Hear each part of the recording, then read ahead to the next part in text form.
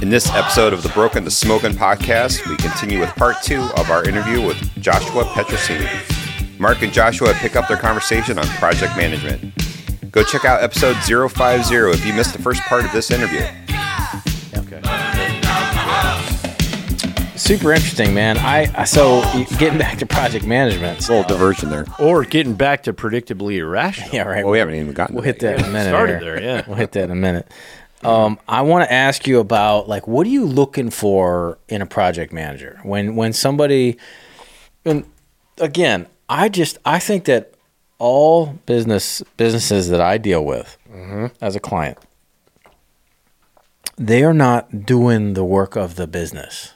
They have people doing the work of the business. Okay. And so they are naturally need to be project managers, the operators of this business. And they're managing different kinds of projects. And a lot of times the projects are really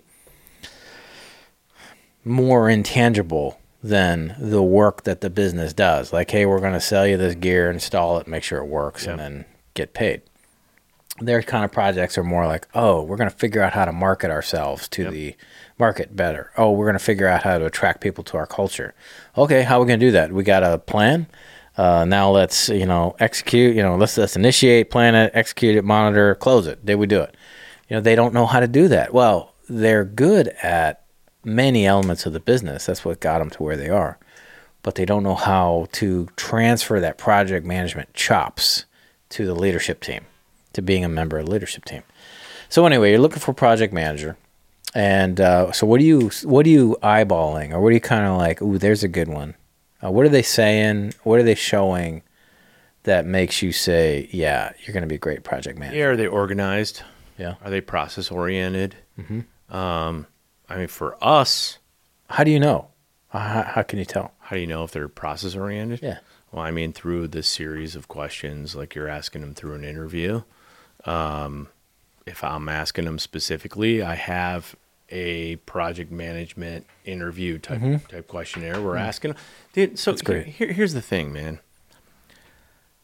First and foremost, though, project manager or not, like, are they core value driven? Do they like people? Sure. Do they enjoy? Like, we want core value driven people. We want folks who actually enjoy doing what they're doing and who are hungry and who like people, but also who are thinking in a certain way. You can kind of tell in a conversation. I've got like specific questions. Again, I'll forward those over to you to understand. If we're in an interview for an engineer, we're asking them technical questions. If we're in an interview for a project manager, but how are they handling stress? Yeah. How are they handling conflict? What makes them tick? Like, what sort of organizational processes or habits do they have in place right now? Like, what are they learning? What are they paying attention to? What are the things they're excited about? And you can kind of, again, I don't like to be so on the nose. I want to have a conversation with these people because it's humans. I almost wish we'd rethink the way the world does interviews. And I actually said roger that. I actually said it to Brandon and Jody, on the last couple of interviews. I was like, what we should do, man, when it comes time to bring him into Brandon and I, we should just go play some darts. Yeah. Or we should just go golf or play disc golf or something. I just want to get to know who this human is and how they have conversations and how they ask. Yeah, how they ask it. Are they asking questions? Have you ever been in a relationship with someone who never asks a question? Yeah, it's weird. Well, it's hard. It's a weird relationship. It's weird. They just like to talk all the time. They never ask a question. They're not interested. They just want to be heard. And there's a lot to be said in just an interaction like that. So, for project management specifically, you got to be an organized dude. You got to be thinking, and very quickly you can tell. I had an internal project come up yesterday. I brought a project manager in, and I'm already thinking about these things, but he's asking from all sides. So is he wondering on behalf of, do you have the ability to deploy empathy and and sit in a different seat and start to think about, well, what about from the end user's perspective? What about this? What has to happen from the engineering perspective? What has to happen from a communication? How do we communicate this thing out to our clients or our internal people if this change is going to be made?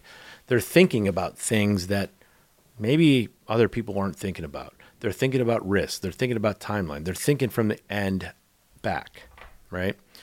So you kind of get a little bit of that through conversation, but you can ask, if you want to, if it's part of your interview process, you can ask very specific questions about when's the best time that you did such and such, or tell me about a time that you were able to overcome a shenanigan. Right, the standard. Yeah, dude, yeah, yep. I mean, and all those they all exist, and they all serve a certain purpose. Yeah. But I mean, what are you looking for? What is the heartbeat of that organization? Who do they want to bring on? What's important to them? First, recognizing, and I think that's a big part of this book too, is understanding your weaknesses and your limitations. And so if they're bringing on someone, like you talked about that assessment, you have to have 6 different kinds of people. Mm-hmm. I don't know the assessment, but they're probably different things that if you have all 6, it's a very well-rounded team, right? So that your client or your team who's looking for a project manager, what are the things they don't currently have or that they suck at? Yeah. Use your define the opposite. Yeah. To say, all right, well, who do we want then? What kind of individual do we want? How do we want them to think? How do we want them? Like we need to honor that skill set. Yeah. Because it's a different skill set. Like there are sales guys who crush it at sales, and there's our operations team who wouldn't want to have anything to do with sales. And it's like the hand and the foot and the eye. Like we want a team made up of different parts that have different functions, and also honor those things. Because we don't want a bunch of hands. We got enough hands. Right. We want some eyeballs to tell us where we're going, to look out for these things. We want a nervous system. Yeah. We want some feet to take us where we're going. And so are we going to be able to honor that guy thinks differently than me? He's got a skill set differently than me. He's got experience. What is your experience? Tell me about some of the best projects. Why did they go well? Mm-hmm. What made them go well? Yeah. So tell me some of the shittiest projects you've ever done. Why were they shitty? What happened? Yeah. What kind of gotchas did you step into? Tell us about your intake process. Tell us about your initiation process. What kind of team were you working with? I mean, that's all good stuff. It's so interesting that you don't. I mean, you have a ton of questions. And I'll poke at a client. I'm like, all right, so you got a candidate? Well, they'll say, yeah, we've got a candidate. We're interviewing for, I don't know, whatever, VP of something. Like, yeah, what are you asking them? Yeah. What are you asking them? I'll poke right at that. Well, we're asking them stuff, and you got like this list. I love it, and I'm like, guys. Yeah, how many times have you hired folks? Oh, dozens and dozens. And you don't have a list of questions? Yeah. Come on. Yeah, what's important to you? That's right. What do you want to know? Yeah. What's important for you to when I'm done? So one of the questions I ask at the very end of all my interviews, I say, imagine yourself, close your eyes. I say, close your eyes. Imagine you're driving home and you're calling your wife or your spouse and you're telling her how the interview went. And you're like, damn, I wish I would have said X. I wish I would have asked X. Yeah. Like, I'm going to give you a second. Try to think about what that thing is. What do you want to know, or what do you wish we knew that you didn't say yet or we didn't ask about? And that's kind of a cool one. Yeah. Because it's like, every one of us as humans are driving home and you're like, damn, I wish they would have known this thing. Every time. Mm-hmm. I wish they would have known that. Or I wish I would have asked them this question. Yeah. And that's kind of a fun one for me. Yeah. Also, what do you want to be when you're 8? That's a good one. Yeah. Like when you're 8 years old, like what do you want to be? Brandon likes to ask like who their hero is. Like, like who do they look up to in life? Who are they excited about? Yeah. Like, is it their dad? Is it their grandpa? Is it some mentor? Like what's their relationships like? Yeah. How do they navigate through difficulties in their journey? Who are they? Jody always asks, like, you could put on the movie producer hat. tell Brandon and Joshua about who such and such is. And he'll give them the opportunity to like, here's my story. And most guys start out with their resume. Right. Or like, I worked at this place. And we're like, nah, man, what do you enjoy doing in life? Yeah. Who are you? Like, I don't want to just like in this Predictably Irrational, especially like we all are influenced by certain things. My friend told me about 10 or 15 years ago, he said he hates the question when you meet someone at a party, hey, what do you do? Right. Because all of a sudden I've got preconceived notions about that thing. Oh, you're a doctor. Oh, you're rich and you're this. Or, oh, you're a plumber. Oh, you must be that. And I was like, what? So he's changed it to, what do you enjoy doing? And that's in my opinion, it's a much better question. Yeah. Because then I'm asking the person, like, I want to get to know, like, what are you interested in? Who are you? Yeah. What are your likes and dislikes? And I mean, that's a better question at a party rather than what do you do?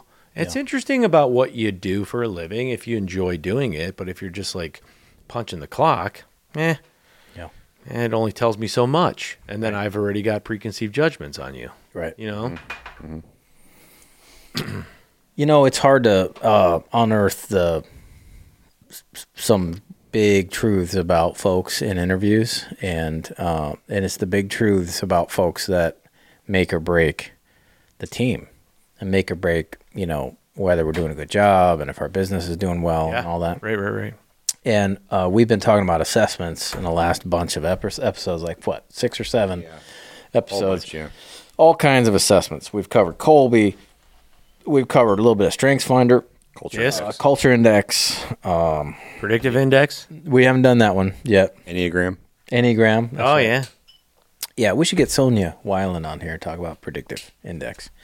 Are you familiar with Predictive? I am, yeah. Tell me about it. What do you like about it? Well, I've only taken it one time. It was a couple years ago, and I think it's interesting. I was talking to Jody about that, and I said, you know, one of the things we're short on in our interview process is identifying, because I have a love-hate relationship with all these assessments, Mark. Sure. So, like, there's been seasons of my life where I poured everything into them, and there's been seasons where I'm like, dude, I don't care about this. Got it. But they all say something different about you. The Predictive Index, when I took it, it was probably 4 or 5 years ago. What I found interesting was my friend who gave me the readout of what happened. He's like, well, the good news is you are who you say you are. Like when you're answering these questions, like in your personal life or in your work life, you are who you say you are. And if it's a huge contrast, it means something's going on in your life in this season, or like you're kind of a double-minded person. Yeah. So that's interesting. So it's like, all right, so it's predicting how I'm going to do in this role or with this company. And I'd love to dig into it. And I actually, that was one of the 2 or 3 that Jody and I suggested that like we should probably implement into our system, because it or even for existing employees, like it's probably valuable just to, are you who you say you are? Are you the same guy at work that you are at home? Is there a vast contrast? Are you in a season of something? And I think they all have value, you know? Like, you know, I've been thinking about this for 10 years. I want to create like a matrix. Yeah. I want to create my own thing. I don't know how to do it. Where you plug in all the assessments, and then really figure out like, oh, this is the printout of, because there's Gallup, there's Enneagram, and they all give you different really, shots. Myers-Briggs and DISC, and it hits it from different angles. And depending on like what you're looking for, I think from a hiring standpoint, though, the Predictive Index, at least from what I remember, feels like a pretty good tool. Culture Index is I think, if I understand the history of Culture Index, it's kind of an outgrowth. It's an evolution past Predictive Index. I think the folks that developed Culture Index kind of took where Predictive Index ended and they went from there. Okay. If I understand it right. And it's kind of like, from a hiring, managing, developing folks, it's kind of like the Cadillac of it's pretty hefty to get into it as a team. And you got to hire a pro to help you walk through it. And we interviewed David Quick, who's a great predictive index or a culture index guy, among other things. But I like it does that kind of who you say you are or who you wish you were when you're that gap between in different scenarios or. And it's very practical. Colby, I love Colby. I think Colby would be a fabulous addition to what you guys are doing. And it's fairly accessible to get into, and it's basically assessing a part of you that the other tests don't really do that good of a job, the other assessments. The cognitive part, which is kind of how you execute, or how you kind of take information and produce with it. And the other ones dabble in that or touch it, but this just focuses on that. It's a great kind of paints the other side of the picture. I don't know whatever metaphor I'm using here, but mixing metaphors paints the other side of the coin. Yeah. It reveals but you know what? None of these do. Side? Yeah, and Lencioni talks about this. When I saw him in 2020 at a conference, and he talked about interviewing. And at that point, he was working on Ideal Team Player, which is hungry, humble, smart. Fabulous.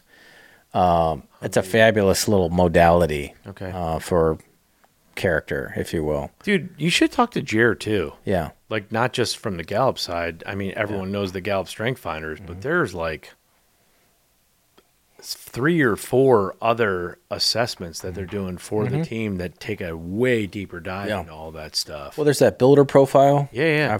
I've done a little bit with that one. I like that one. I know there's a few others. I'm just not familiar with them. But what they don't, I kind of was the other day after working with a client, I was like, these things don't really show some really important elements like work ethic. Yeah.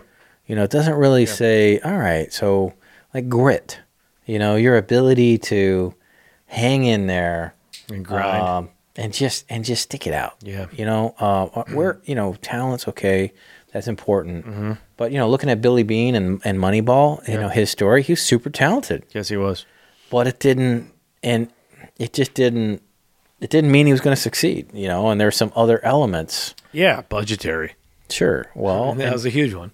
Well, and then from his specific vantage point as a 5-tool player, he should have been a superstar in the major league, and he just kind of fizzled. Oh, yeah, you're talking about him as a player. Yeah, him as a player. That's right. So anyway, work ethic. Another one, it doesn't measure character. It doesn't measure your value system. Dude, that's what this gets into. Yeah. Like towards the end, it gets into character. Yeah. Also, these assessments don't measure chemistry. It's really hard to predict. I like talking about bands in this way. I say, man, if you took, the singer out of this band and the singer from this other band and stick them in there, they're all pros. They're all super experienced. They've been around the block for a long, long time. Like Paul Rogers from Bad Company. Okay. Came and sang with Queen. And he, how would you take Freddie Mercury and replace him with Paul Rogers? Both incredible singers. But is that Queen now that you got Paul Rogers in there singing with, you know what I'm saying? It's just a different, different mix. Or the singer from Journey. Right. That's right. Yeah. I think one of the most fascinating ones is John Mayer as a part of with the Grateful Dead. Yeah, it was so strange. That one's real weird because that guy's a generation, maybe 2 behind where those guys are. And that's 50 years of, it's not just studio album. It's like, it's a movement. They open up their mind and they're riffing for 45. They might go off on a 45-minute tangent in any given song. Yeah. And that's 50 years worth of chemistry that this dude just stepped into. Yeah. And you can't just kind of like put probes on them and say, how do you do that? Go? Yeah. Right. Yeah. How do you do that? That's right. Another one is, how are they going to work under pressure? Like when the pressure and the intensity goes way up. So you take a scratch golfer, let's say. Okay, so they're out playing a country club and they're, scoring 70, 71, 72. But you put them in a money situation, you put them on a tour, you put them in a pressure situation beyond just, playing with friends or playing, kind of in a local tournament. It all changes, and that's a different deal. And it's the same game, same stuff, but what changes is some of that internal stuff, and it's really hard to figure that out. Yeah. And in a business, you have a lot of those situations come up. Yeah, you do. And all of a sudden, all of the past history, all your I'm certified in this, I'm certified. Yep. That's all out the window. Doesn't matter. Yeah. It's a whole different group of people. That's right.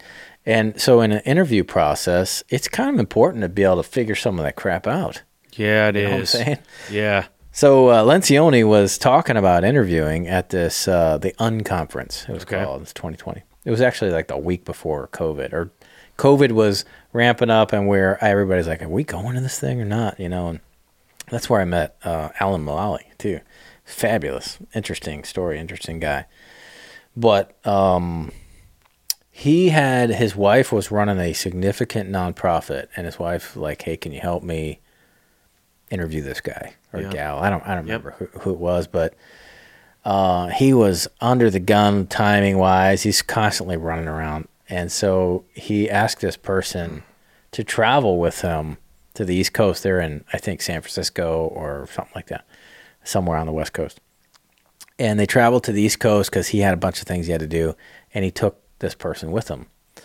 And as trips sometimes go, the flights fell apart. Hotels and running, red eye stuff, and basically this person's character like popped out really strongly, and he got back. He's like, "Don't hire this person. Their resume looks great, but paper. Never would have seen these other things if you didn't do this weird interview." Right. Go and volunteer. Go and feed the poor. Yeah. Go and serve in a soup kitchen. Go and do some sort of weird civic project or off-axis thing, to your point, to find out what they're made of a little bit. Put them in, knock them off their game a little bit. Man, there's a real cool opportunity, I think, in the industry to figure out a way, if someone could figure out a way to come up with some innovative platform to do that. But, I mean, that also goes back to hire slowly, fire quickly. Yeah, that's right. What are the...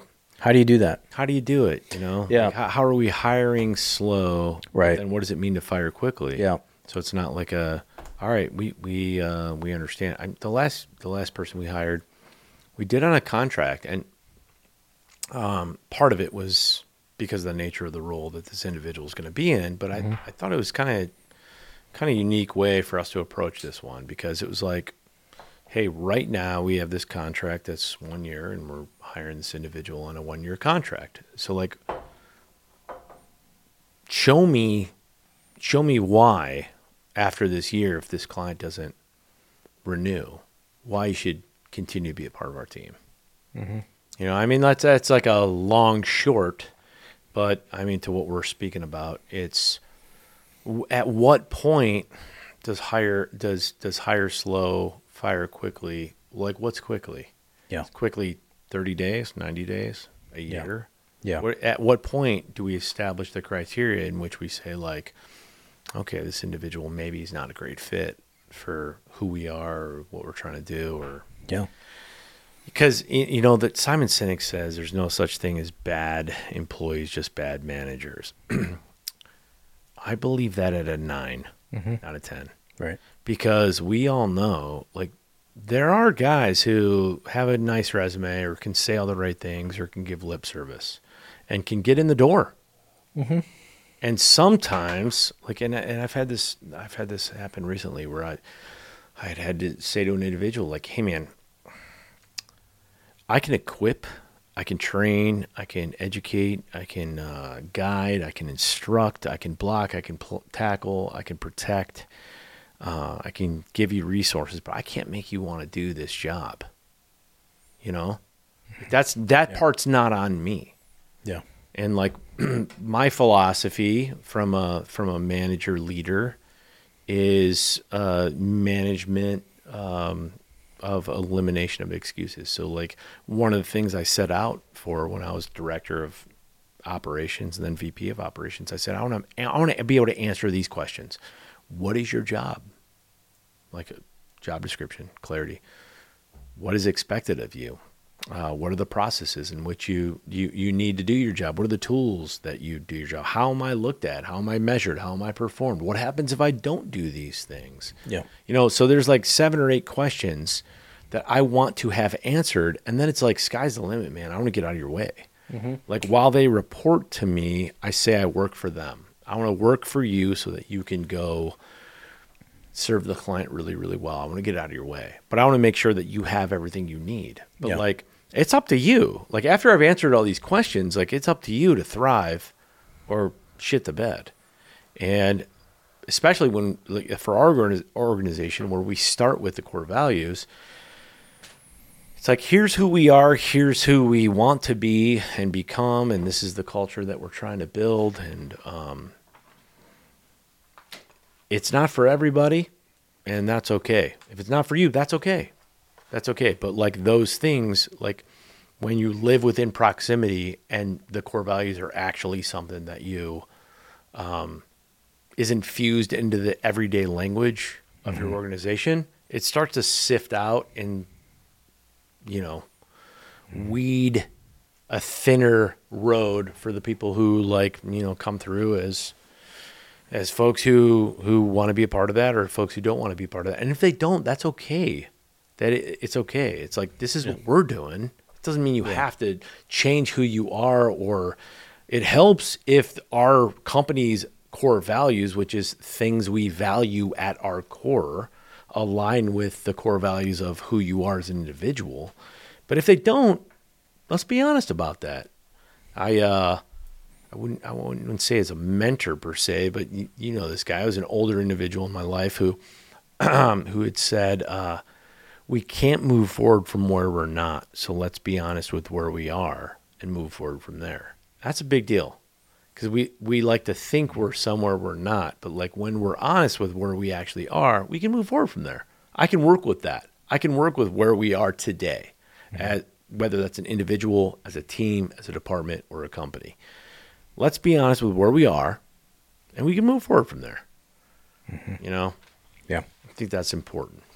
I love how you're so intentional about these questions, interviewing, project managing a hire. You're talking about objectives and all that, and it's surprising to me how little of this gets written down and executed on. This is very intuitive stuff. None of this is rocket science. No, it's not right. It's all at our. It's all within our grasp. Here's the deal, dude. The majority of our waking hours are spent at working. So what I say to my guys, my team, I say, like, we might as well love doing what we're doing and who we're doing it with and who we're doing it for. The majority of our waking hours are spent doing this thing. It'd be a shame to spend the waking hours doing something you hate doing. Right. So and I said, hey, I got a confession to make. Like, all this stuff I'm saying to my team, I actually believe it. And I actually am trying to build the thing that I want to be a part of as well, because I also have to wake up and drive into work and feed my family and spend my hours doing this. So I want to be a part of the thing I'm saying I want to be a part of. It's not some ploy. It's not some trick. But we spend the majority of our waking hours doing this thing. It'd be a shame to hear my guys just come in, punch a clock, do some things. They go home, they eat dinner, they do whatever they do. They watch Netflix, they go to bed, and they come home and do it again. That'd break my heart. So it's like, especially in the IT industry that gets like kind of a bad rap, or like a stereotypical like, it's IT. It's like, we're in the service industry. So like, we have an opportunity to be able to demonstrate how we do business differently. On the other end of the phone, like, Mark, how often are you calling your internet provider and telling them that your internet's working awesome? Probably never, right? Never. Hey, Thank you. hey, my internet's great today. I just want to tell you. Never, right? Right. So, like, the people, especially our help desk guys, who are receiving phone calls, there's an individual on the other end of the phone. Yeah. They're probably stressed out. They're probably pissed off. Right. Something's going bad, right? That's why they're calling. So that person on the other end of the phone's like, they're having a bad day maybe. Their dad just died, or their kid just went away to college, or their dog's sick, or who knows? They're going through a divorce. And they just want to look good for their boss. And the thing that they're limited by right now is keeping them from doing their job. And they have a need and we have a skill. Can you, just for a few minutes, just be present and be a normal human being and relate to the person on the other end of the phone and help them with the thing that you're a guru in, you know? And if we get that's language I'm constantly trying to instill into our people.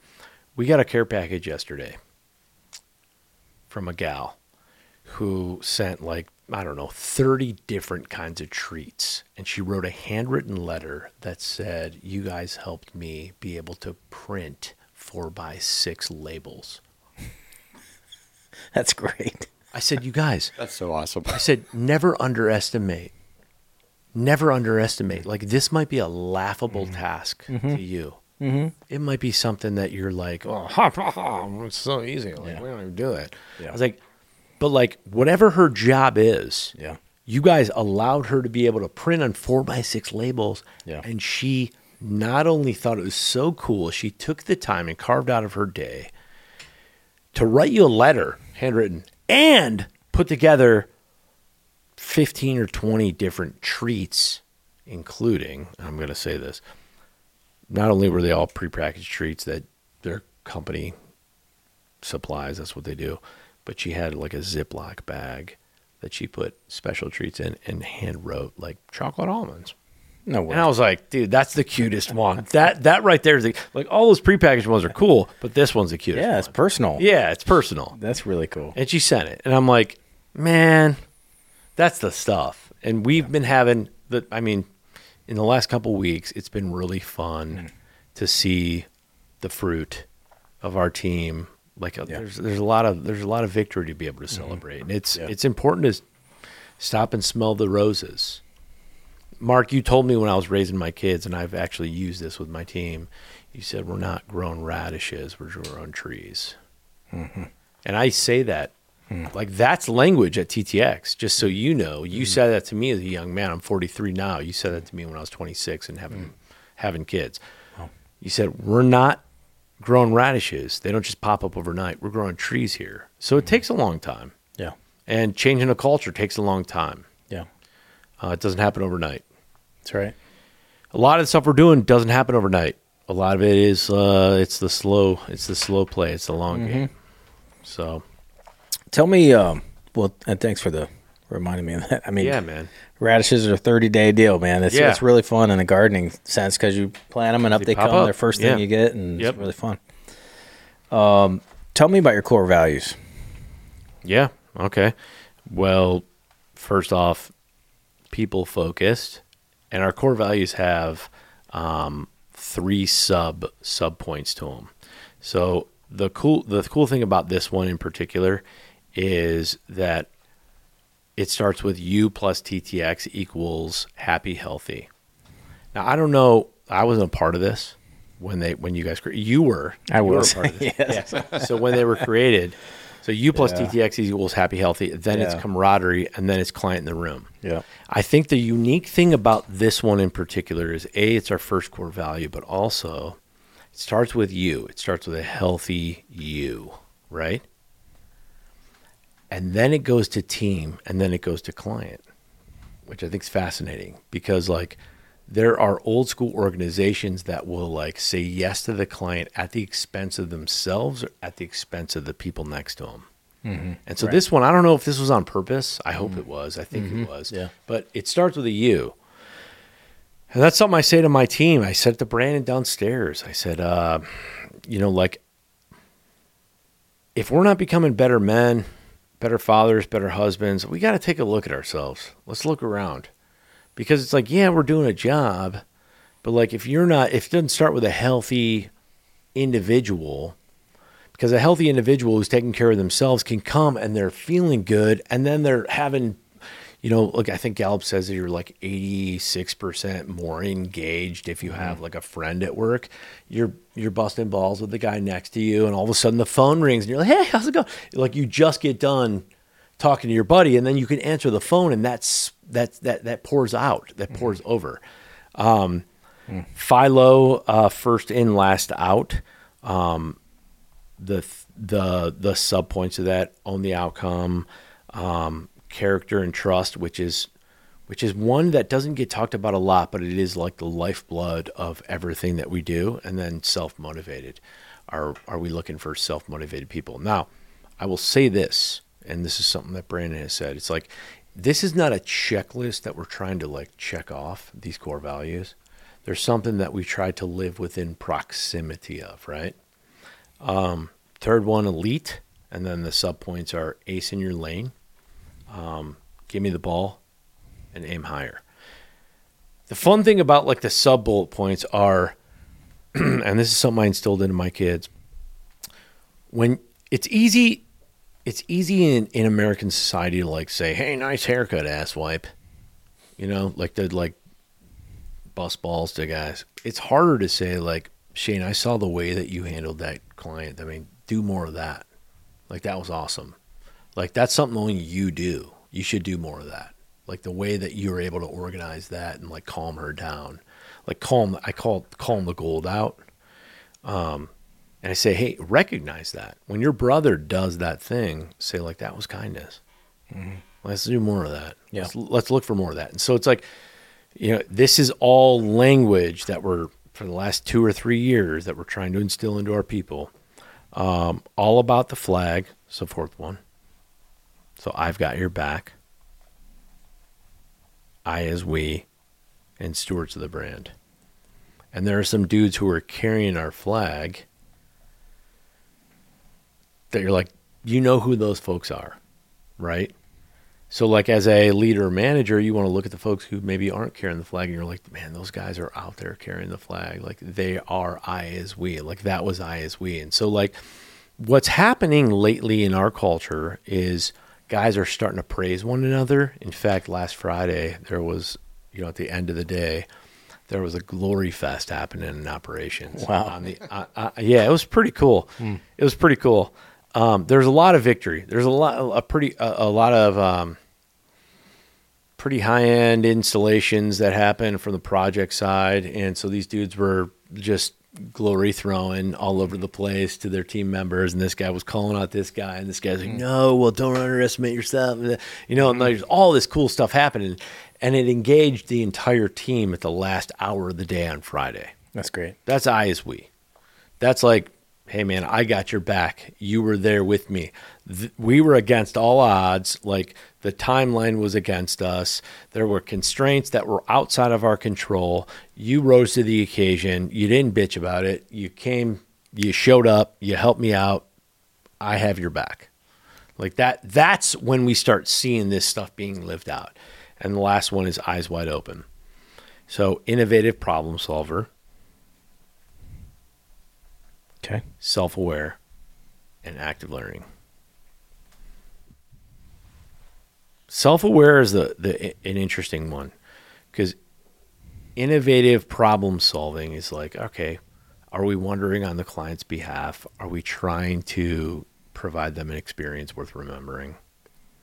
Are we like not just a problem that we're like, well, like let's turn it on its head. Let's get other people involved. Like, what's another way we can think about this? What might they need? And project managers are good about thinking about that stuff, about the full way around. But that's something we're trying to deploy and instill in our people too. What's the third one? So eyes wide open. So it's innovative problem solver, self-aware. And what's the third one? Active learning. So that's a big deal.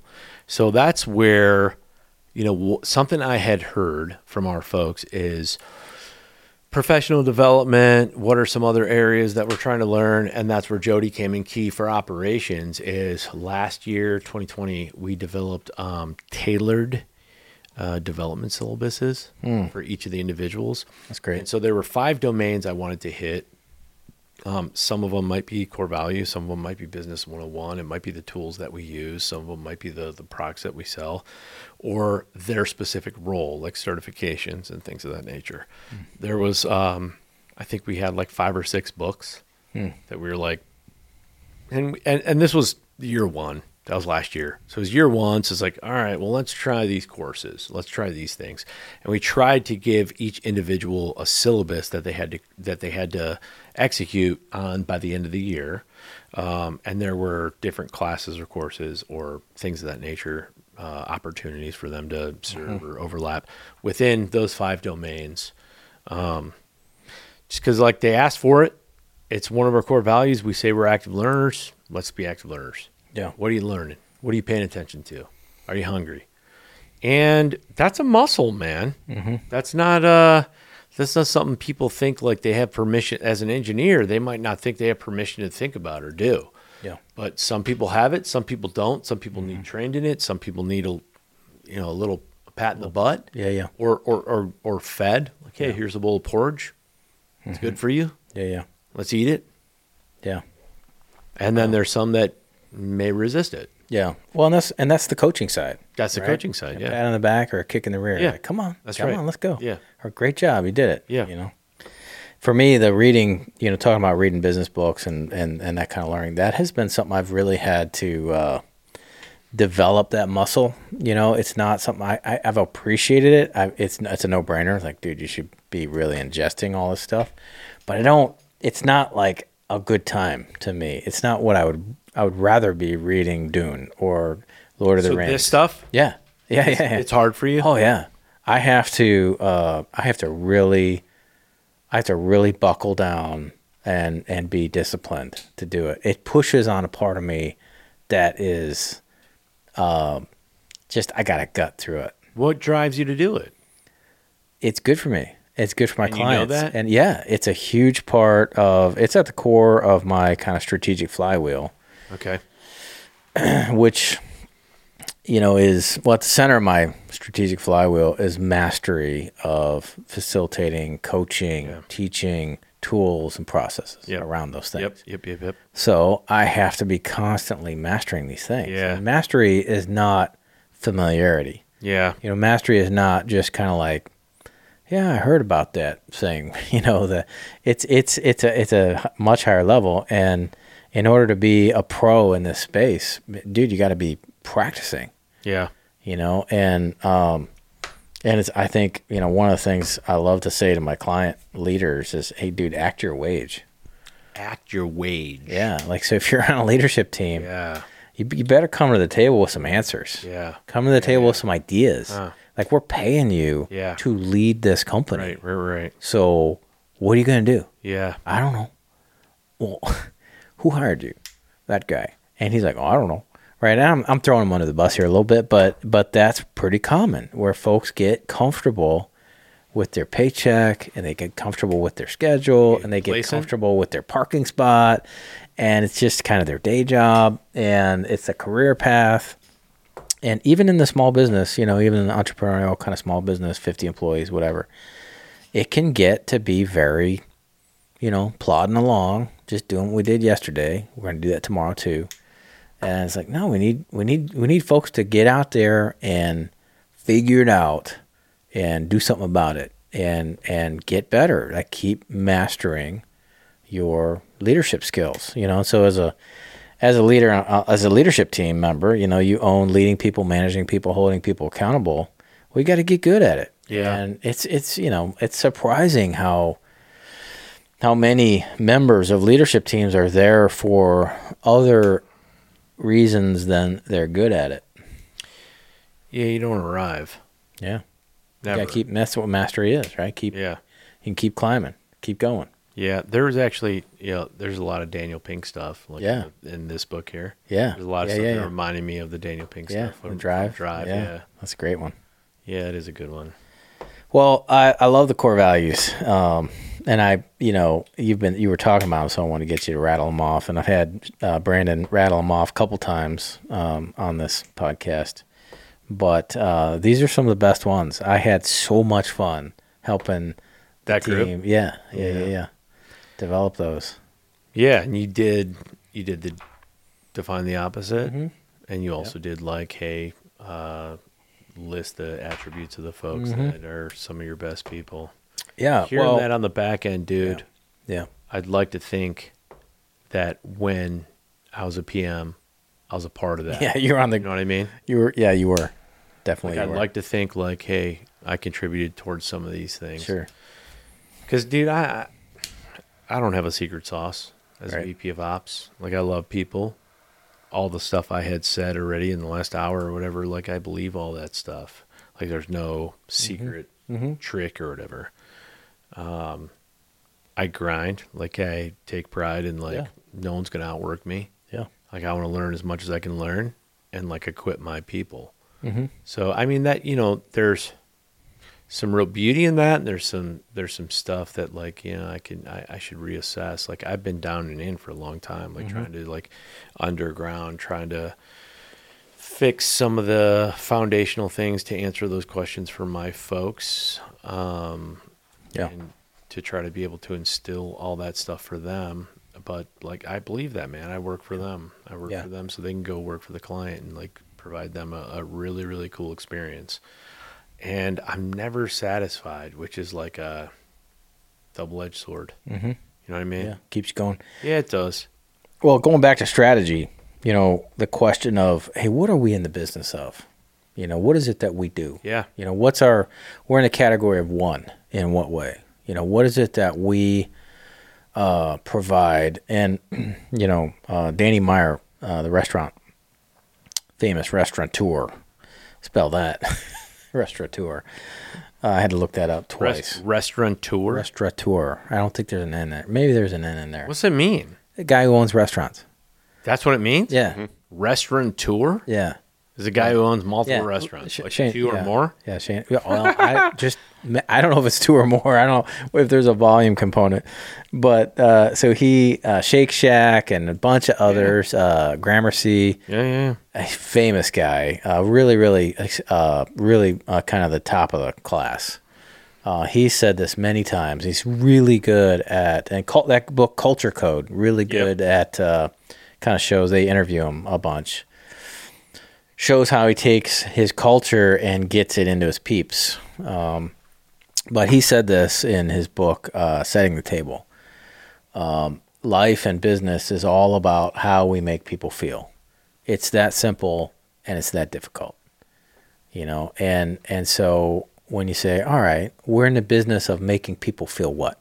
Say that again, real quick. Life and business is all about how we make people feel. Yeah. It's that difficult. And it's that easy, or it's that simple, and it's that difficult.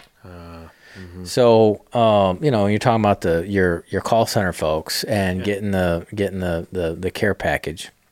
You made that woman's day. Yeah, isn't that cool? Right? And you made her a hero, right? And not me. Well, my guys your did. guys. Yeah, my guys did. Yeah.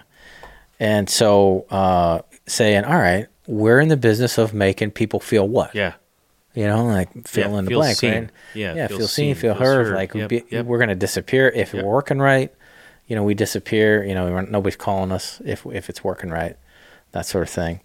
And a lot of times at the center of this kind of flywheel, like a business that you're a part of, what's at the core is our culture. Yeah. So we say, all right, when we invest in our culture, when we get great people here, how are we going to get great people here? Well, we got to have a world-class culture. Yeah. And world-class culture attracts world-class peeps, That's right. And it repels people that are posers, and it repels people that are no bueno. We hope so. Yeah. Yeah, we hope so. And also getting into saying, well, we develop them. Yeah. So we have a long, again, going back to growing trees. Yeah. We this isn't about hiring, it's about developing. It's about bringing somebody in green. Yep. And kicking around, not kicking them around, but kicking around with them for 2, 3, 4 years. That's not cookie cutter. No. That's not cookie cutter. And it takes a lot. And look at the Cleveland Guardians, the Oakland They're A's, incredible. right? That's their developing, training, recruiting, right. developing. Yep. I had a really interesting kind of first-hand experience with some of that. I've got a buddy, Dylan Covey, who pitches for I think he's with the Phillies now. Okay. But I was able to go to spring training last winter and hang out with him some when he's with the Dodgers. Oh, that's sweet. And he's, 32. I babysat him a little bit when he was like 2 or 3. For real? Yeah. Oh. Yeah, he's my son's age, my oldest. And I'm good friends with his parents from L.A. And he got into the Dodgers organization, and he was in the White Sox organization for a while. And it was this night and day comparison to how they treat their people as they're coming into spring training and now how they develop them. And the Dodgers are super intentional about personalizing their development of each of these people. And so he showed up, he's telling me, we're standing around, what's his name? Kershaw is standing. I don't know. Clayton Kershaw? I'm not up on all that. Yeah. And I'm standing there talking to Dylan and this other guy.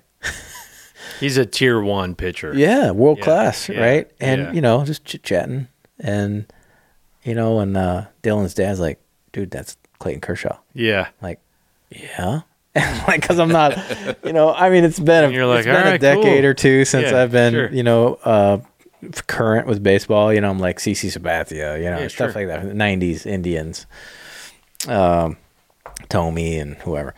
But so anyway, Dylan Covey shows up at spring training and he walks in, and he was with the White Sox. So when he walked in with the White Sox, they had like pizza and chicken and JoJo's for everybody.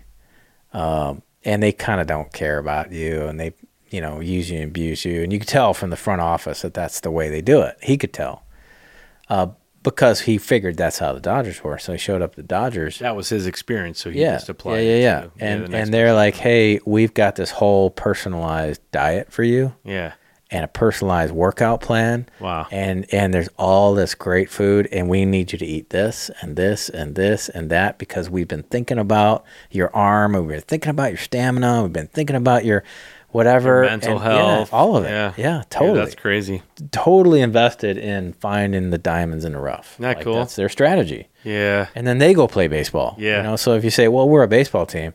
No, actually, we're recruiting. We're a training. We're a development organization. We're not, and we find people, and they play baseball. So as a business of this size, 50, 20, 30, 100 employees, whatever, the principals have moved past doing the work of the business, and now what they do is they find, recruit, train, manage, lead people.